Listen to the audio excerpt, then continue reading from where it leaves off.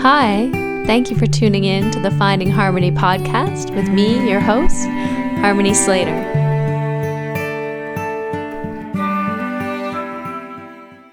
Hi, welcome to the Finding Harmony podcast. I'm so happy you're joining us today. I am meeting with a dear friend who is going to help us reframe some of those limiting beliefs that we have. We are talking about something that is very practical for this time of the year, and that is our relationship to money and creating money, giving money, buying things, fixing things. So often we look to money as sort of this savior figure or something that if we only had more of, then we'd feel complete or we'd be enough. And we start to outsource our abundance and our joy or happiness, all of these things outside of ourselves, and we put it in something called money. But actually, the source of our joy, our abundance, our sense of worth and value is right here, right within ourselves. And so receiving abundance is about coming into alignment and vibrating with that energy, right?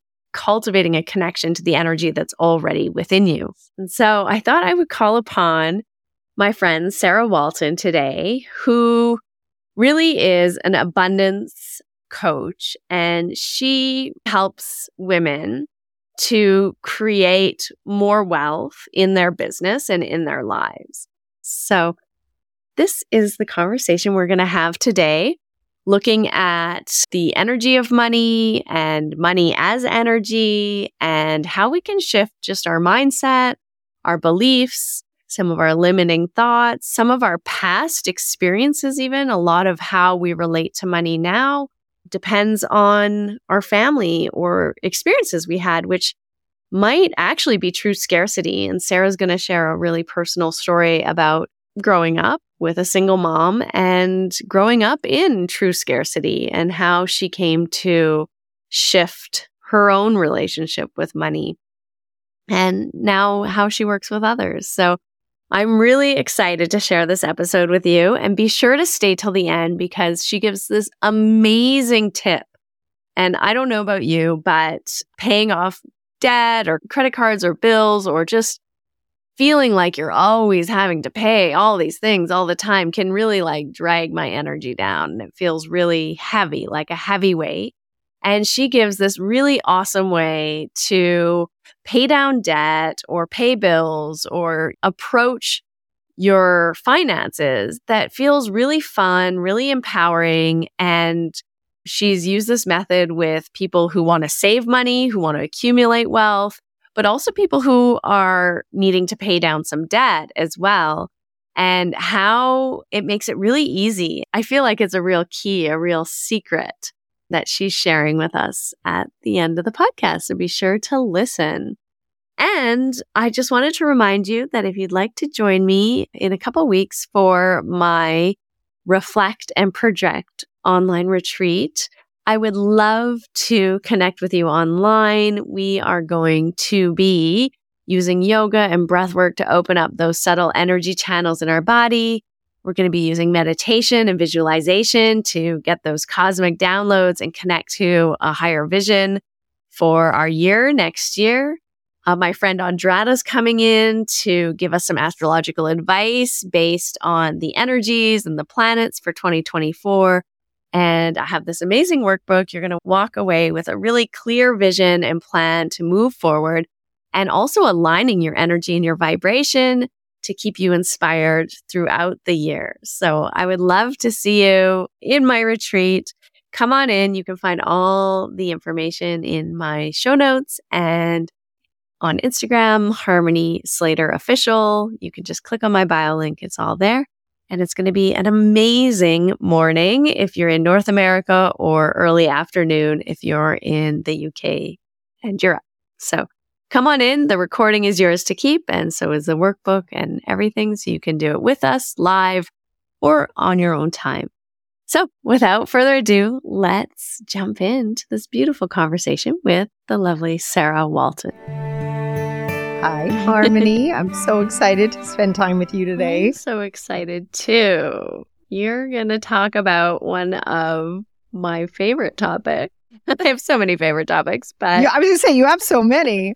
Yeah. but I think this is a really important conversation that I want to have with you because I think this time of year can be really difficult. Yes, to say the Yeah. least. Good word. Good word. Yeah.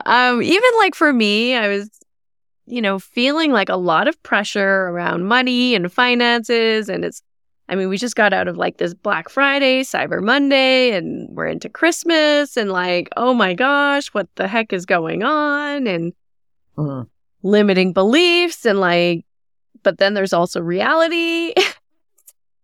I was talking with my mom last night and she told me that every year when I was a child, they used to go into debt over Christmas and they would get out of debt around September. Finally, they'd pay it off, basically just to go into debt again come November, December. And oh my God, that's like so hard to, I think, feel abundant and step into abundance when that's your reality. Yeah. So tell me, how can we feel abundant when there's so much like scarcity mindset and scarcity feeling around us? Oh my gosh, right? I know. I actually, on Black Friday, when my inbox was blowing the F up, I was like, I get one more email. I'm going to throw this thing out the window. I was like, get off my back. I actually stopped what I was doing. I was having brunch with some girlfriends. I was like, you need to excuse me. I need to go do a Facebook story before I lose my mind, or an Instagram story before I lose my mind. So I run out and I do an Instagram story about this thing. And the pressure that we feel to consume crap we don't need. It's like, what, right? And it's sort of like that 5 people you hang out with influence your life the most, right? If you take the average salary of the 5 people you hang out with, that's probably your salary. But it goes with habits too. Totally. It's why if we set goals with friends, we do so much better.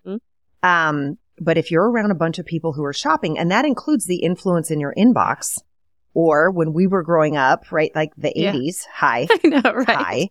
It was like anything you can buy, just right? That's like flying out of people's wallets. And there's like this peer pressure for that. But the funny thing is, along with the true addictive properties of that and the dopamine hits we get, is it's actually just the other side of scarcity. Because if you actually feel abundant and you love what you have and you use what you have zero desire to go buy new stuff. Right. It's like so counterintuitive. And his favorite things to do, when I have a new student or someone joins me, is like I have them put every single piece of clothing they own on their bed. It drives people crazy. I'm like, I'm so sorry. I love you so much. Go get all your clothes. You Marie Kondo them. I do. I love Marie Kondo. She's my favorite. But I do it with clothes, especially around the holidays. I need to do right? this, like, so please tell me. I'm telling you. We're going to get back to the holidays. I swear on my life. But it's like if you get everything you own, every piece of clothing that you own and put it on your bed, you want to vomit. You're like, when did I bring all of these things into my house? Like there's so much stuff, right? And then if you forget something, it's automatically donated. Because if I tell you to get all your clothes on your bed and you're like, oh yeah, that jacket I haven't worn in 8 years, it's out. Like, stop. What are you doing? Stop. And the reason we do clothes is we regularly donate our clothes, right? We've all gone through the cycle, so it's not so scary. Yeah. It doesn't feel weird. Right. It's not like this brand new foreign experience. But if you actually look at all of it, the need to buy disappears. Yeah. Yeah. Because what are you going to buy? I know. Do you need another black shirt, Sarah? Do you? Really? Do you? Yeah. This is so good because actually, I'm going to share a dirty little secret that I have right now up in my bedroom. I have 2 black garbage bags and 1 white garbage bag. The white one's full of shoes and the black one are full of clothes. But they're clothes that like my sister-in-law has given to me to go through. But like my closet's full. And so this is really relevant because I need to do this. I really need to go through my clothes and my shoes. And it's such a beautiful example of like also abundance and how we're really like so blessed in, our first world countries and also blessed by people in our lives. Luckily for me, it's not so much shopping, but it's receiving hand-me-downs, which I love. Me too. 'Cause I really don't like shopping for clothes. I really just like adopting clothes or allowing them to come to me. Listen, it's so good for the environment that you do that. That's so good. But also it does lead to excess too, because you're like, oh, I really like this, but then maybe I never wear it, right? Mm-hmm. And there is a balance there. I mean, one of the reasons I do like Marie Kondo, right, is because she does talk about the joy that things give you. And I do think that's important. Like I always use this example whenever I talk about how money goes to where the perceived value is highest. Mm-hmm. This is one of my favorite things about one of the properties of money. And it's true about some of my clothes. Like I have some ratty old t-shirts or some I call them like house jackets that you would only ever wear inside, right? And they belong to my stepmom who passed away from lung cancer. And they look like crap. I don't care. You couldn't pay me $10,000 to take them, right? Because the perceived value for me is so high. And every time I put them on, I'm so happy and there is so much joy and I feel so abundant. And so it really is, abundance is in the eye of the beholder. Mm. Right? But there's so much that we can do to retrain how we're perceiving what's around us and what's happening. So in those moments when you're like, I like this, but I haven't worn it. Well, but why haven't you worn it? Right? Does it not bring you that much joy? Is it a COVID thing? Like none of us get dressed up anymore. Like it's a sad fact of life. I have dresses. I'm like, I really need to hang on to this, but oh dear God, I don't know if I'm ever going to wear it again. But like, there's things in there that I think the part of that's real, but really checking in to see, does it actually, and I love her phrase, spark joy. Does it actually like you should walk into your closet. I love this. Like I've decorated my closet. There's flowers in my closet. I know I'm crazy. No, there's like beautiful pictures in my closet. It's like the shoes that I love, but because I grew people, my knees don't like those shoes anymore, but I love to look at them. They're like displayed. Nice. Right? I love it so much, right? Why would our whole lives not be like that? And it's very difficult to feel that way if your life is crowded with crap you don't need. And that's what happens at this time of year, where people panic buy. That's scarcity. Yeah. If you're abundant and you're lean back and you're like, oh my God, I really have wanted that course for 3 years and it's 50% off, sold. Right? But it's like this easy, breezy, no panic. That's amazing. I just got that for so much off. Like that sort of a feeling, that is so different from what else? Oh my God. Like, and I've seen people do it. They like have spreadsheets. I'm like, are you okay? Yeah. Like, it's going to be okay. Like, you don't probably need any of that. I think the question I love to have people ask at this time of year when people put themselves in debt to buy stuff nobody wants or needs really, or stuff that they then feel obligated to take care of, but they didn't really want is, will this purchase enhance my life? Mm. And it sounds very like, will this, it sounds that way, but it's very simple. Because sometimes like I see this around house stuff a lot for people, or like bigger houses, bigger cars, is like, is it going to enhance your life or is it going to become a burden? Mm-hmm. And people take a second and it's like, oh my God, like who's cleaning it? Who's taking care of it? What happens when something goes wrong? What happens if some jerk bumps into you at a stoplight and you've had the car for 5 minutes? Are you going to be okay? Yeah. Some people are like, yeah, I'll just get a fix. It's no problem. Other people are like, what? And they're completely devastated. And that sounds crazy, but it's like, you might want to think like, maybe you take that 50,000, take it off that car, go put it in the bank and like go to Italy or London and Peru and hike stuff and do all those other things that no one can ever take away from you and that can't ever get damaged. Yeah. And you buy a really great car that's awesome, right? That costs half as much. And if it gets hit on a light, you're like, oh man, and then you're fine. Yeah. But it's like those sorts of things. I think sometimes we don't quite take it through to the next level. And I think that's really important. Yeah, totally. I love that because I think that's something I've always prioritized, like my spending on is experiences and like my own kind of enrichment more than objects, because those are things that for me pay dividends into the future. Like when I invest in my yoga practice or invest in my personal development, I invest in my learning. For me, I love those things and I feel like they help me grow. And that's, of course, one of my top values is growth. But also freedom. And I love how you talk about freedom and abundance and that connection between freedom and abundance. They are the same. They really are the same. When I decided to launch the Abundance Academy, I interviewed almost 100 different women. And I mean, I've been at this for 14, it's 14 years now. Yeah. And so I thought I knew what the answers would be. And I was close. But when I really asked people, like, what do you want the most right now? Freedom. And I was like, whoa, it was freedom, freedom, freedom, freedom, freedom. And then I would dig in at freedom about what, right? Like, do you want to run away and live in Africa? Like, what are you talking about freedom? Like, what's happening here? And it was freedom to make choices whenever they wanted. Yeah. It was freedom to take a day off whenever they wanted.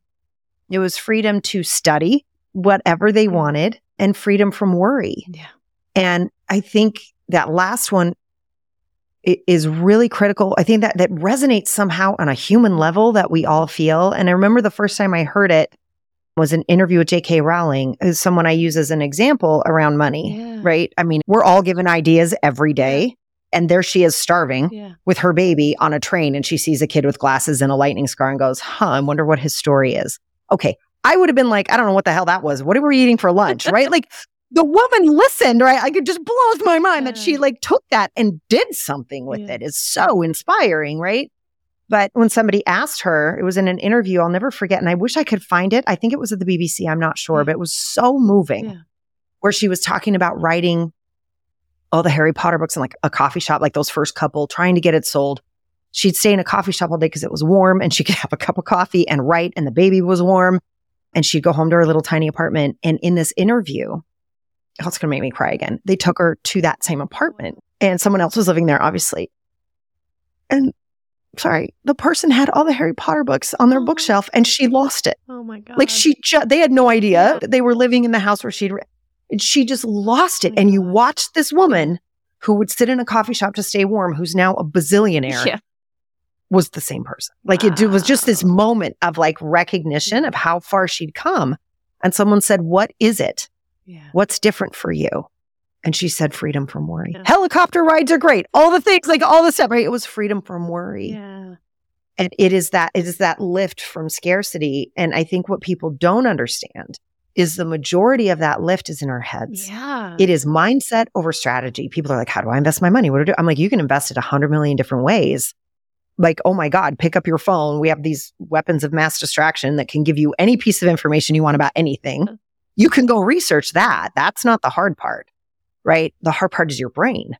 That's the issue. Yeah, like what is that essential shift, do you think, that needs to happen where, like, I mean, because people can have a lot of money, a lot of abundance, a lot of financial security and still be concerned and worried and miserable and upset and anxious and like thinking all the time worst case scenarios, right? And then you could have someone else who doesn't have that, but it has like an abundance energetically, emotionally that, you know, maybe they don't even have any items. Like I think of maybe like a sadhu or a swami or like a, you know, this is Ramana Maharshi living in the Himalayas or Arunachala, you know, in a cave with very little, but totally abundant in essence and spirit. Like, what is that shift that needs to happen? Yeah. I think my answer is a little bit different from what most people say. It just comes from my experience and what I've seen coaching people all these years is self-trust. I think that's what it comes down to. It's almost like, did you ever watch How I Met Your Mother? Yeah, I've seen a little bit. Yeah. Sort of, yeah. Well, Ted, the main character, every once in a while, he'll be like, damn it, past Ted, right? Or damn it, future Ted, like whenever when he doesn't do something he should have, he's like, damn it, past Ted. There's like that feeling we all have. Do I trust me to be making the right decisions now so that future me is happy? Yeah. And I think that's when we breathe, and it goes both ways, right? Like we have to trust our past selves. They were doing the best that they could when they made the decisions they made, right? We've got to trust that our past selves did the best they could with what they had. And that in this moment, do you trust yourself to do what you need to do to have yourself feel free? And just asking that question can make you feel free. And one of the ways I start to heal this, and this is very difficult for women to do, specifically if you're raised as someone who identifies as female from a very young age, it's this constant, where's that pretty smile? Like there's that constant energy of like, don't have any feelings. They make me uncomfortable, right? It's like this constant push for us to not need anything from anybody. And that fractures our self-trust because that's a form of self-betrayal. right? Because we put everybody else's needs in front of our own to the point that we are rewarded for being selfless. Mm-hmm. So we have no self. Oh, she's so selfless. That makes me want to scream, right? Because there's no self. Yeah.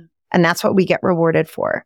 So that healing, especially for women, to find that source of abundance is total self-love, total self-compassion, and moving that as gently yet quickly as we can into self-trust. Because all of a sudden you're looking at a Black Friday sale and you totally trust yourself to be like, dude, I have so many gold rings. I'm good. I'm good.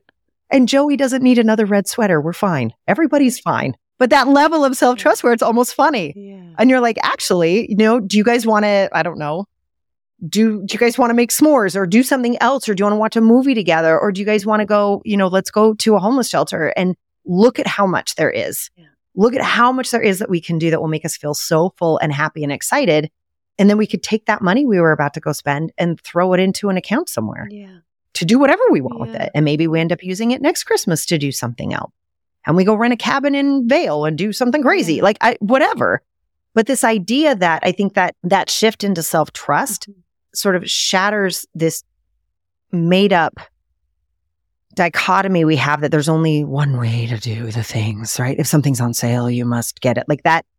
No, there's 80 million ways for me to acquire that if I want it.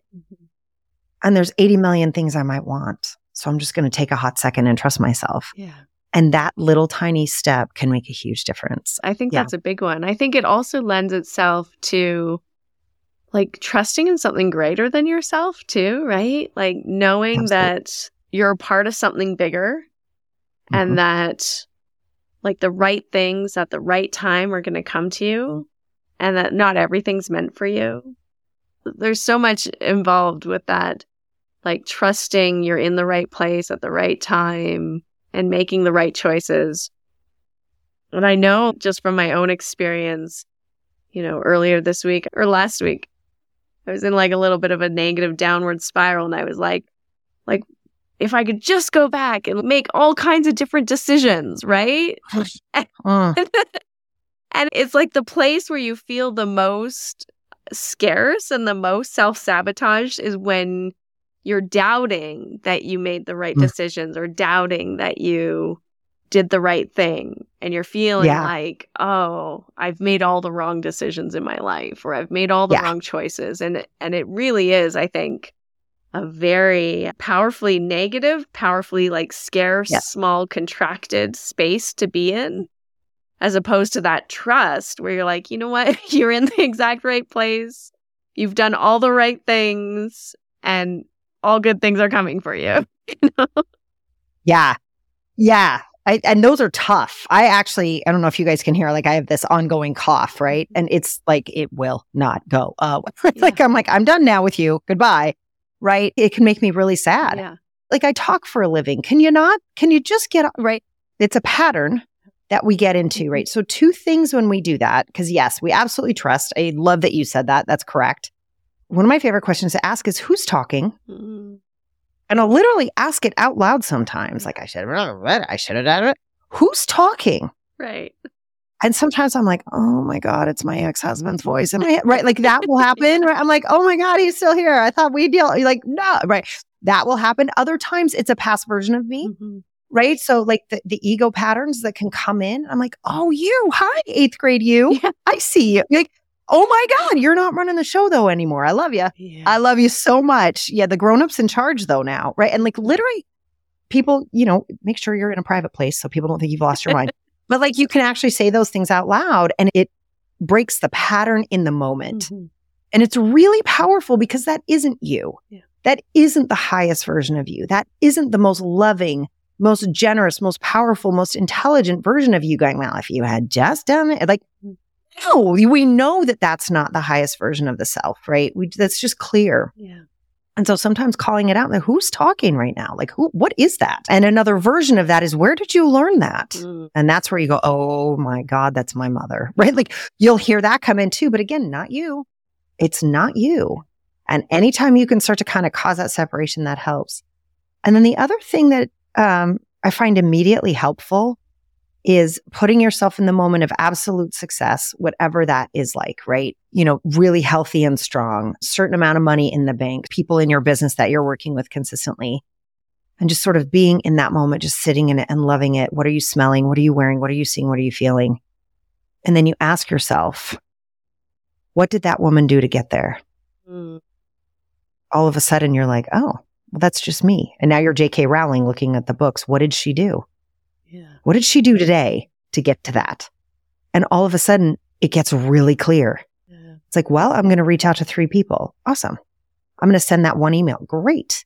Oh my God, they would call Bob from accounting. Yeah, go call Bob. Like whatever comes to mind, that higher version of yourself, you can actually trust that will come in. Like you're saying, that higher power, right? Whether you call it a higher version of yourself or God or the universe or whatever comes in and will show you the next 3 things you need to do. Yeah. Like immediately. And then you're in action. So you feel great. And you've separated the dialogue from the truth that is you. And that also will increase your self-trust. Yeah, I love that. And it reminds me of another question that I think is really important. Along with what did that person do in the future that I, want to be? It's like, who do I need to be in order to be that person? Like, who is that person now? And stepping into that quality or qualities of that person, right? So is that person crying in the bank, or are they feeling empowered and abundant? And how can I really step into that feeling now? And then exactly as you're saying, the action flows so much easier. Yeah. Yeah. Yeah. And I always say to people, I know this may not be the kindest thing I ever say, but I'm like, dude, if Elon Musk can do what he's doing, are you kidding me? None of us have any excuse. Stop. Go do what you need to do today. You've got this. You can do this. You can figure this out. And all of a sudden, the truth of that sort of settles. And you're like, oh, yeah, you know what? There has been something I haven't been doing that I know I could do to make a big difference. And that is that quality, right? That's that quality of resilience. It's that quality of focus. It's the quality of being kind to self. And it's that quality of trust. And we have so many amazing examples now of people. We don't even have to carve our path the way so many people did before, because we have so many examples of what's possible, what people can do, what can change, those sorts of things. And as you can tell, J.K. Rowling is really one of mine. We can do anything. Yeah. Yeah. That's really amazing. That's such a beautiful story.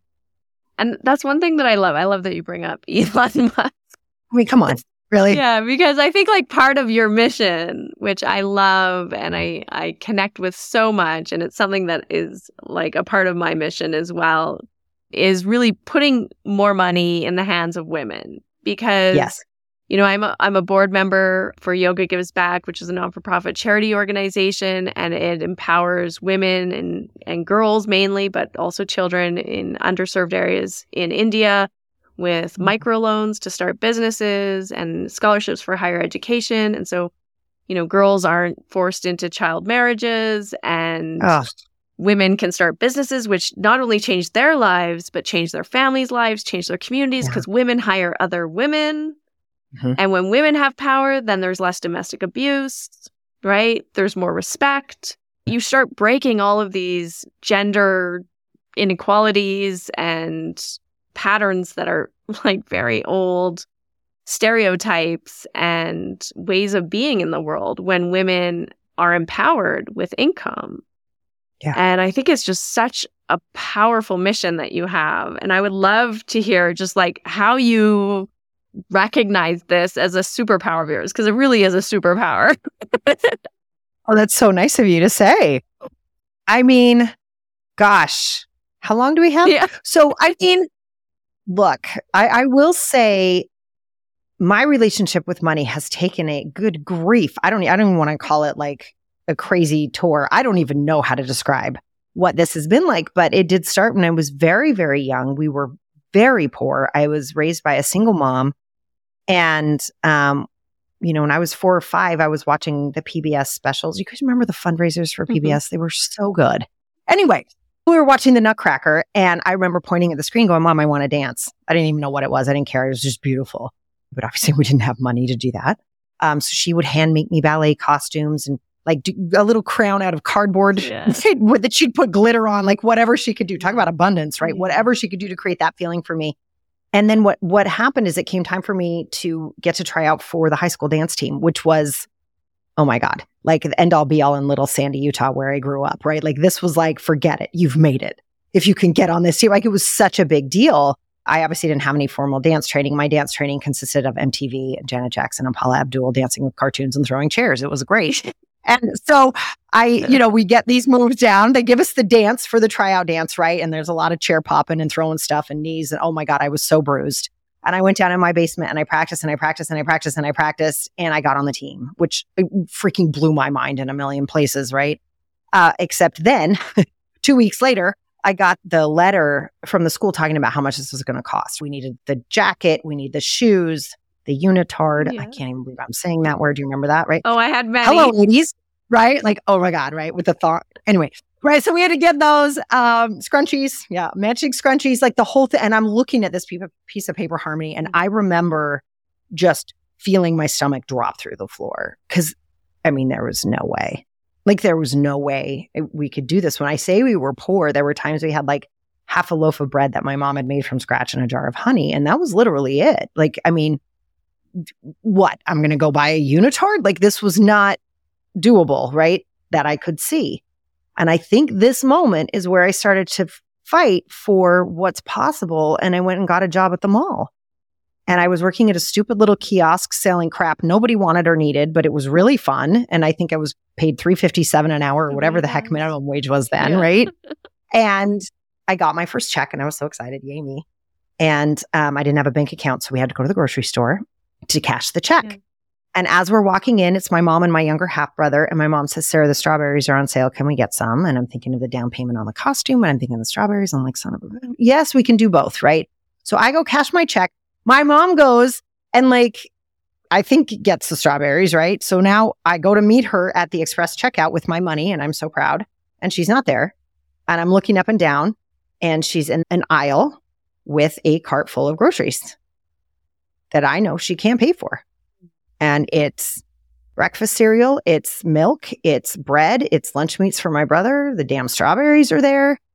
And I'm standing there and I'm like, I can pay for this food my family really needs, or I can pay for something I've wanted since I was 5. Mm-hmm.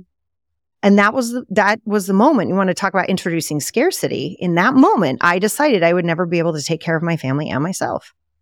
And I made that decision real. And that started that like scarcity abundant thing that we all get, right? There's a moment. I just happen to remember this moment so vividly where I decided I was always going to be internally broke, right? Because I can't be happy if they're not happy. And if they're happy, I can't be, right?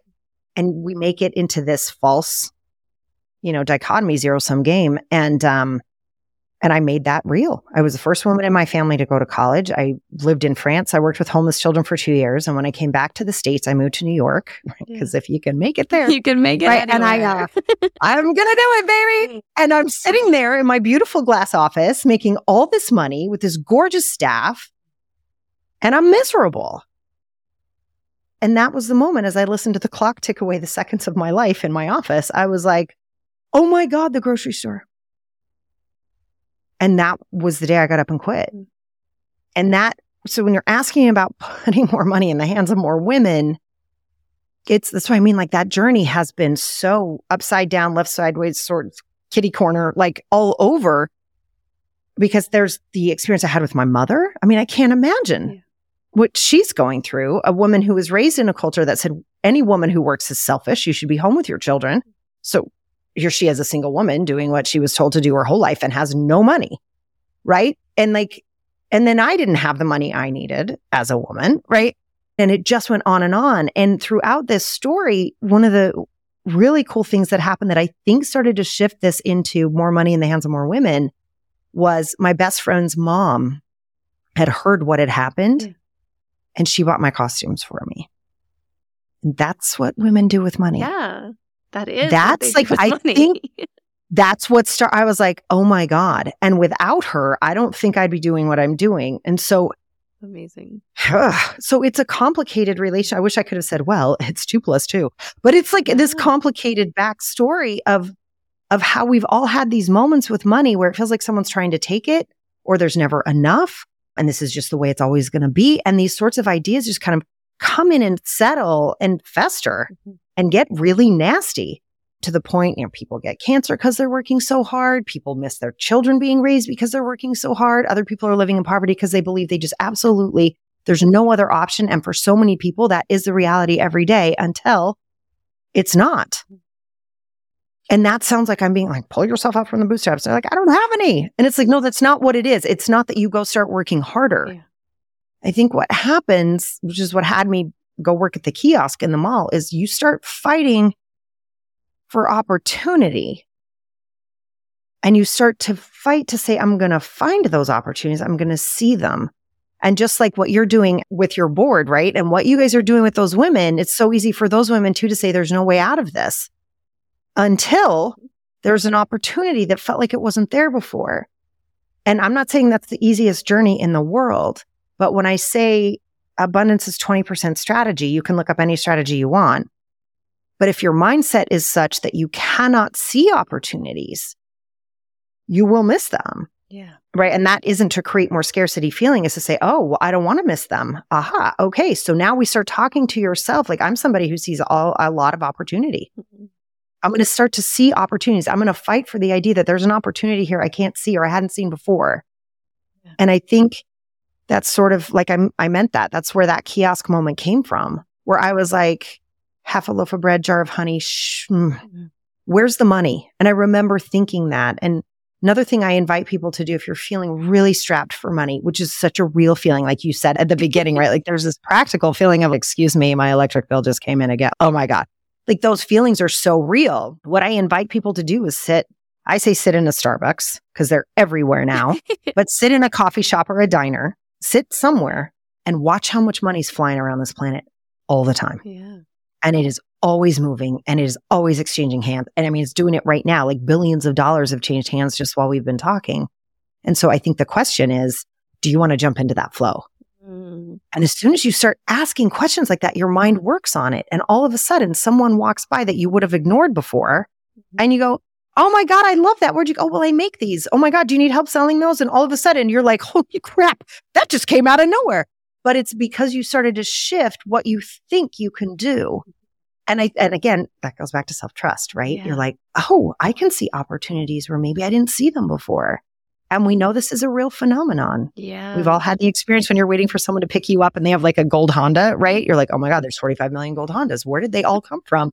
If you're looking for something, you will see it. Yeah. It's like a scientific fact. What's it called? Like a selection bias, I think, or something? It is. Yeah, that's what they call it. Yes. But it's also, or what you focus on expands, right? There's so many different ways to talk, but we've all experienced it. Yeah, it's true. And it's actually backed by science. Yeah. It's not a woo-woo idea. No, it's not. So I think if we can apply that to abundance, it really does work. I love this. And what's kind of dropping in for me, which is interesting, I think, and I'd love to hear what you think about this, but that often I think it's when we're in that scarcity mindset, when we're feeling like lack or like I don't have enough, it's really like self-centered in a way. It's really focused on like, why am I not receiving? And then I think when we open up into abundance, it turns into more of like, how can I be of service or what can I give? And it's such a kind of paradox because you think that you're going to get more by focusing on what you can get. But actually, when you focus on what you can give away, more starts to show up for you. It's so funny. And that was introduced in my life very young as well. Oh my God, we're talking about my childhood a lot, huh? What if I should pay you a shrink fee after this? But no, I was raised in a religion where you absolutely give 10% of your pre-tax earnings. Right. And I learned very on any time I would save that money, like I was babysitting at age 12 or whatever, which scares, I see 12-year-olds now. I'm like, who trusted me with their children? Anyway, no, but so like I was babysitting forever and I'd make $7 and I'd put 70 cents aside. Every time I did that, there would be more money. Someone else would call, something else would happen. And the times I didn't, I'd be like, it's fine, right? Like no one's going to know. I didn't get the next gig. And I've seen that in so many ways. We've all experienced that, right? Like someone asks for money or you find a different way to serve. All of a sudden, there's a new opportunity for you. I think, I'm not as scientifically aware, but I do think it has to do with the energy, right? We're around circulating energy, and money wants to move. That's why I say, go watch it move. It wants to move. It's like water, right? If it's held, it gets stagnant and nasty, and it doesn't. It's like Scrooge in the Christmas Carol, right? That does not go well, right? You got to move it. You've got to, and you can invest it. I'm not saying you have to spend it, but you've got to move it out into the world and let it do its thing. Yeah. And so I think when we're in service, when we're around that energy of service, that's going to suck in that energy of flow. And then boom, all of a sudden you're in it. It's when you pull yourself out of it because you're believing the dichotomy, I either have it or I don't, versus it's constantly moving. You pull yourself out of the current. It's like the turtles, right? You're out of the current and you're going to go slow and you're not going to flow with everybody else. And I do think that that's really what's at work there. Yeah. Yeah. That's so powerful. I love this conversation too, because often I think like from a yogic perspective or a spiritual perspective, we think that money is like the antithesis of spirituality. But I've had teachers who taught me this, years ago, 20 some odd years ago, but the idea that money's just prana, money's energy. And so when you're doing your spiritual practice, you're building prana, you're building energy. Money's no different. It's just a type of energy, like our breath or like water, the earth, right? It's just a resource and it's just a type of prana or energy. And when you're in the flow, then the prana is moving and it can come to you, right? But when you stop it, then it does exactly what you're saying, right? It's like you're creating a dam and you're blocking that energy from coming to you. Mm-hmm. Yeah, it never goes well. No. It just doesn't. It's meant to move. Yeah. Along those lines, if I can share, please. I do have one more personal philosophy I've come up with money is that it has a very love-like energy, and love-like meaning like Course in Miracles kind of love, right? There's only love and there's only fear.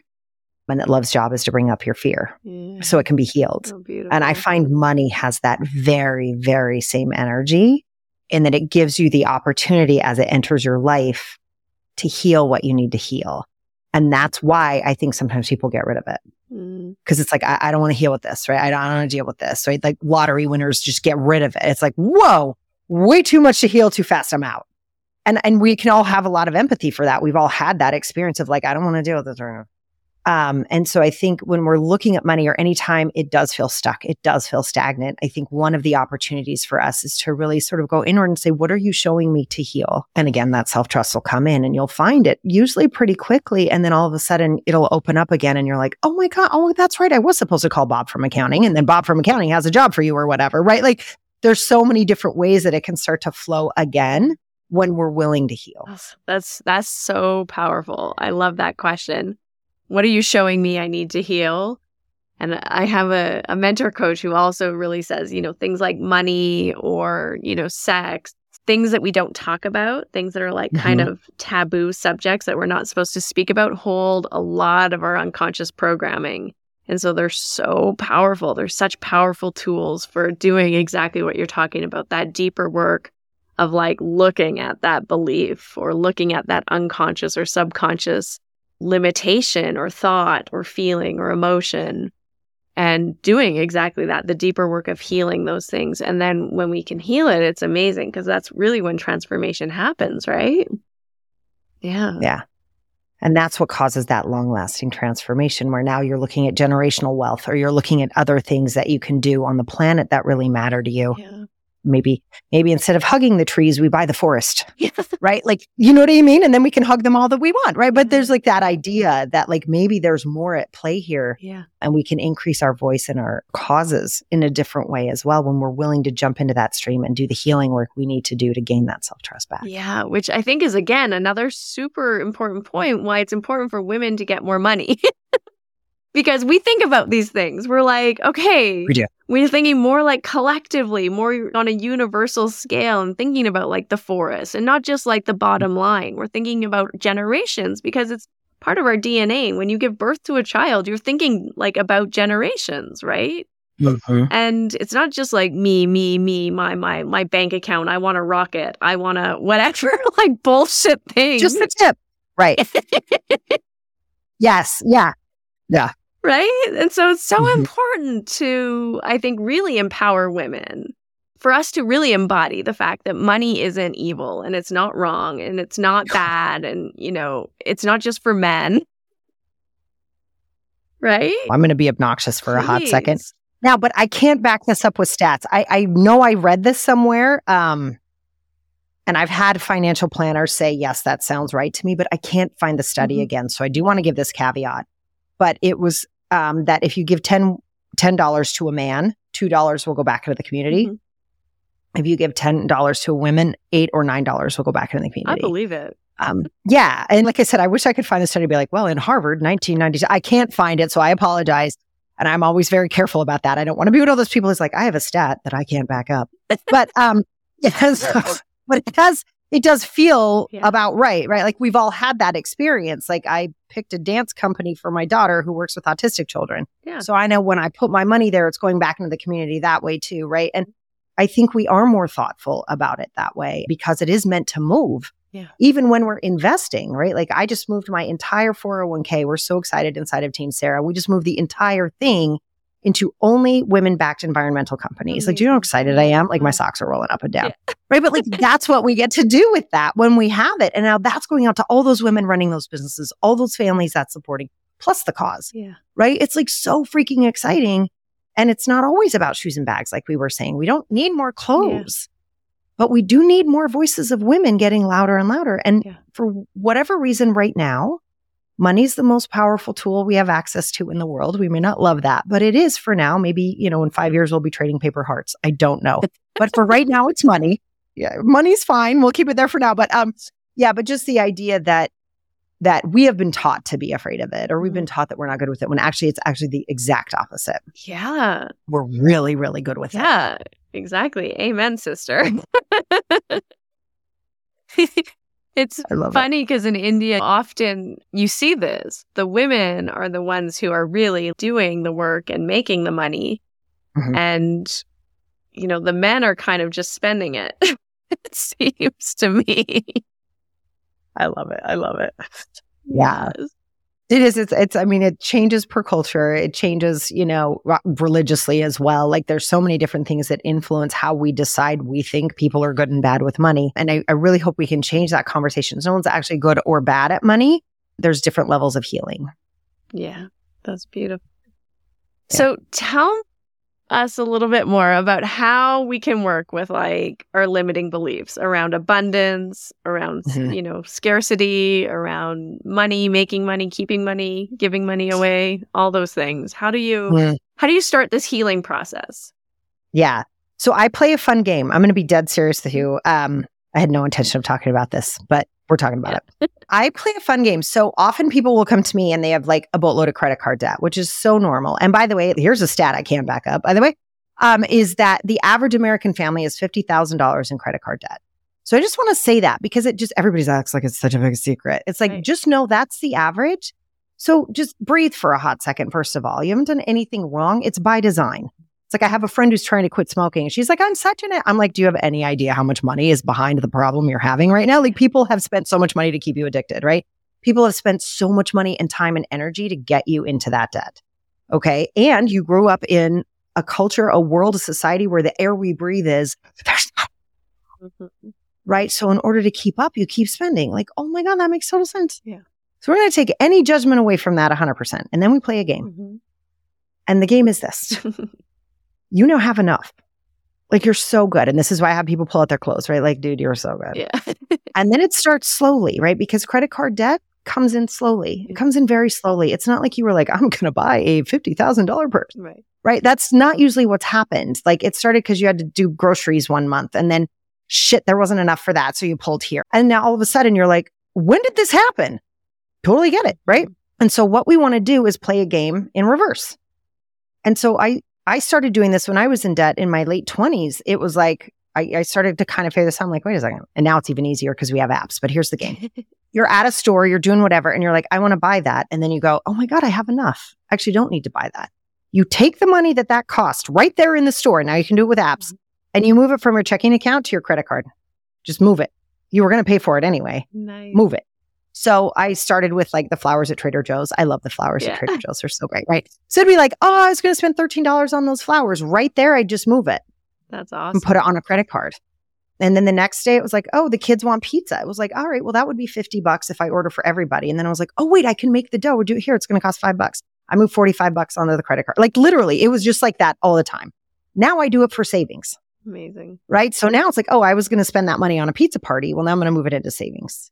Those are the types of people are like, I got out of debt so fast. And I'm like, yeah, because that's how you got in debt. Yeah. And people don't think of it that way. They're like, I must pay down 80 bazillion. It's like, no. You put it on dollar by dollar. You take it off dollar by dollar. And if you start doing that when it never hurts, yeah, you're never like, oh my God, we can't eat out. Right? Like you're not in that space at all. You're in an abundant space of like, oh, I was going to spend that, but I have enough. Oh my God, let me throw it over there. And you don't think about it. That's so powerful. And then once that debt is gone and you start doing that in savings, then it gets super fun. Yeah. And then you're like, dudes, I just put $600 on my account. It feels so good, right? And then one of the things I do, I wish I was an affiliate. I am not. But one of my favorite places to invest for everybody, because there's no barrier to entry, is Vanguard, vanguard.com. Mm-hmm. You can go there right away. You can connect it to your regular checking account and you can invest in things you love like Disney or Pepsi or whatever. I love their index fund. I'm not a financial planner, disclaimer inserted here, right? But I love their index fund. It's performing really well. And we know from any financial guru, you can pick up your phone and Google, that they'll tell you an index fund will beat the market almost every single time. And it does. And it's great and it's safe and it's not $1 bazillion. And you can play a bunch of games in there. And then the other thing I'll say about saving and growing that wealth and playing with it is recently there have been several banks who are starting to bring back 80 style savings interest, which is so beautiful. Nice. And Vanguard has done that as well, where you can just keep cash in an account at 4.7%. Oh, that's amazing. At least as of this recording. Isn't that great? Yeah. And it's cash.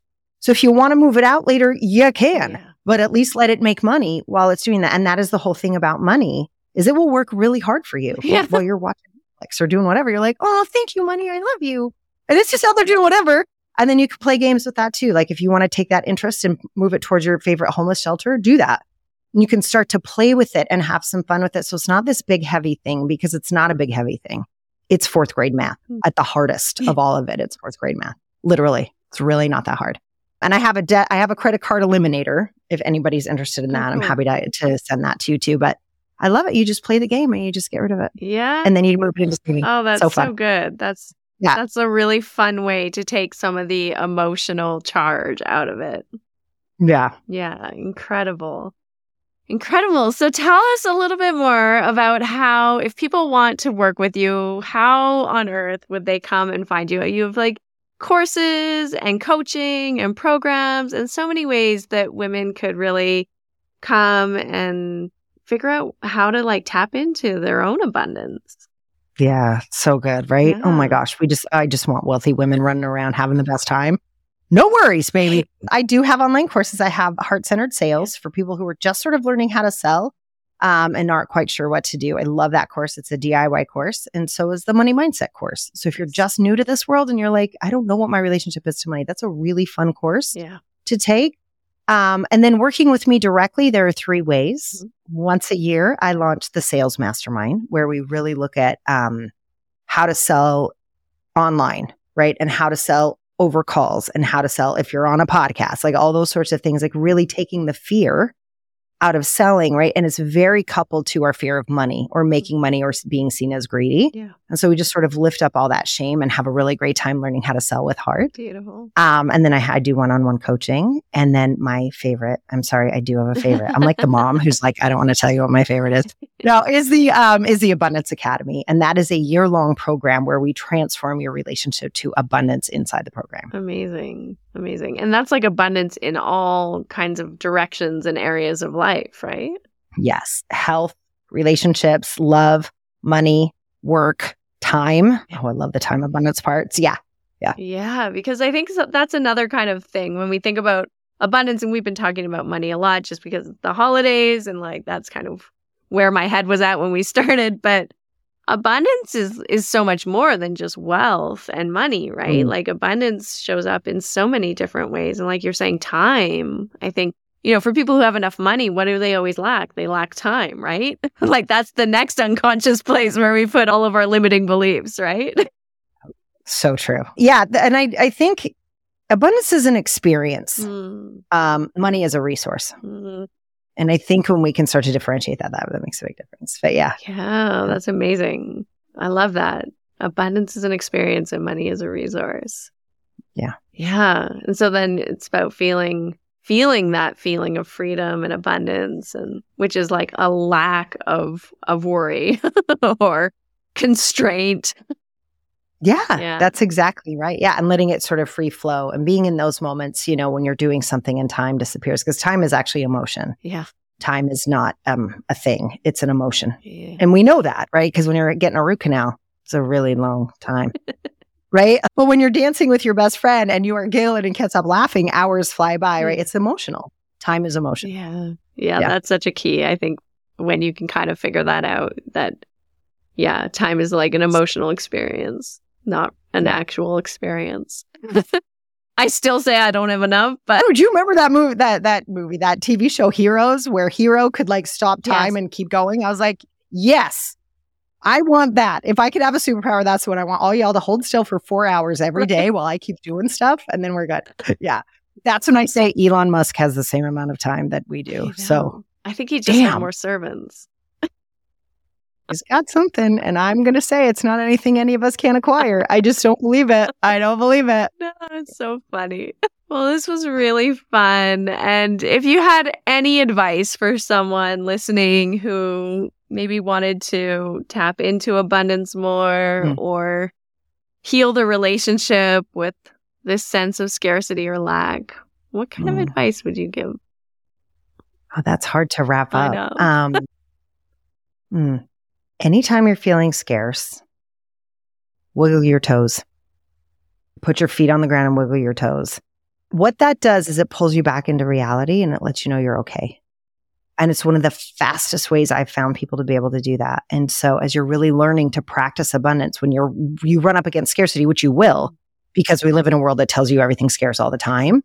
So tapping back into that mindset is really easy. And so as you're working on strengthening your ability to stay in abundance, is wiggling your toes and then looking at the space around you.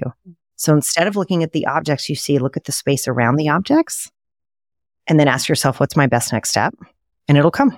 It'll be there almost immediately every single time, whether you're worried about a bill that just came in, you're not sure what to do next, you fought with somebody you love, whatever it is, that little exercise will make all the difference. Oh, I love that. I love that. It's like getting really embodied and present, tuning into the sensation, tuning into the now, the present moment, and then also like getting expansive in your awareness, which helps you really tap into that essence or that kind of source, that presence. Mm-hmm. Yeah. And then tuning in to the messages or the downloads or the, what's your next best step? What's the direction I should go? I love that. That's so powerful. I think that's the answer to all our problems. Can you remind me the next time I forget too? Because we're all human and we go through this cycle. Like this is, I think it's why it's so important we have each other. Yeah. I really go back to the 5 people, right? From the very beginning. It's so important that we have each other to go, oh, dude, you just slipped in scarcity. Oh my God, I totally did. Right? Without judgment and because of course we do. Yeah. We're born into this, right? And I think being there to support each other when that happens is so powerful because I think that's how we shift it on a larger scale for all of us, is to that shared humanity we have in this. And there's these scary feelings that come up and that we're there for each other when that happens. Totally. Having community is so important. And I know I'm so grateful that we're connected and friends and that we have each other too, because you're always there when I'm like freaking out and send a little message to help me out. I love it. I will always be here, Harmony, forever. And back at you, sister. That's gone both ways several times. Thank you. Yes. Oh, it's such a pleasure to have you here today. Thank you so much for coming on. And no, thank you so much for having me. I so appreciate it. Awesome. Tell people where they can find you, like on the Instagram and on the websites and all the places. And your podcast, Game On Girlfriend. Yeah, girl. Well, I think we know somebody who might be showing up on that soon. Yes, so you can come on over to sarahwalton.com, hang out with me there. And I have a YouTube channel where I do Sarah Uncut and Coffee with Coach, where I just go down on Coach once a month. It's so fun. And then I am on Instagram at thesarahwalton.com. Yeah, beautiful. We'll put everything in the show notes. But yeah, definitely tune in. You have so many amazing resources on YouTube. It's like a vault of inspiration and like wisdom. So definitely people should check out your YouTube channel, and they can catch you live, right? Once a month, right? Once a month. It's so fun. Yeah. Coffee with Coach. Grab your coffee. Yeah. Let's go. I know. I think that's actually how, I mean, we met in a group, but that was one of the things that I started during COVID. You were doing it like every week. Every day. Every day. Oh my God. You guys, hang on to your hats and glasses. Like, talk about abundance. I was like, people are freaking the F out, and I'm a coach. Yeah. Let's go. No, and I went live. Coffee with Coach was meant to be 15 minutes every day. Yeah. It turned into an hour. Wow. Right? Where people were literally like, I'm freaking out. George Floyd hit, like the Me Too movement, everything. And I was like, well, Coach has got to show up. And so I went live every single day. That's amazing. For 5 months. Yeah, that's how it started. Yeah, incredible. Crazy. That's cool. And people can catch those past episodes on your YouTube channels. It's all there. Ta-da. Beautiful. Thank you so much. It was so fun connecting with you. Thank you so much, Harmony. I loved it. So thanks for listening to this episode of the Finding Harmony podcast. I would love to hear what your takeaways are. You know, maybe even just reflect. If you knew there was going to be always $1 million in your bank account, no matter what, how would you feel? Who would you be? And can you shift into that energy right now? Can you insource that feeling of that expansiveness, that abundance right now in your life? And see how that feels. I would love to also connect with you inside my retreat coming up on December 17th, Reflect and Project. So be sure to sign up, come on in. It's going to be an amazing half-day retreat online, really setting some intentions and projections and planning out 2024 in a way where you're manifesting abundance, calling in wealth, calling in classes, clients, students, creating whatever dreams you have. Maybe it's a new baby, maybe it's a new job, maybe it's a new person in your life. Whatever it is, I would love to help you really cultivate and clarify that vision and move into alignment with it. And so, send me a message. You can find out more about this retreat on my website, harmonyslater.com. I would love to just hear how you enjoyed this episode and what is your takeaway? What are you going to integrate from listening? Can you step into that feeling of empowerment and know that you can create income, you can create the money that you need, and it's always there. Just step into the flow of it. Thanks for listening to this episode of Finding Harmony with me, your host, Harmony Slater. You can find out more information on my website, harmonyslater.com, and I look forward to connecting with you again soon.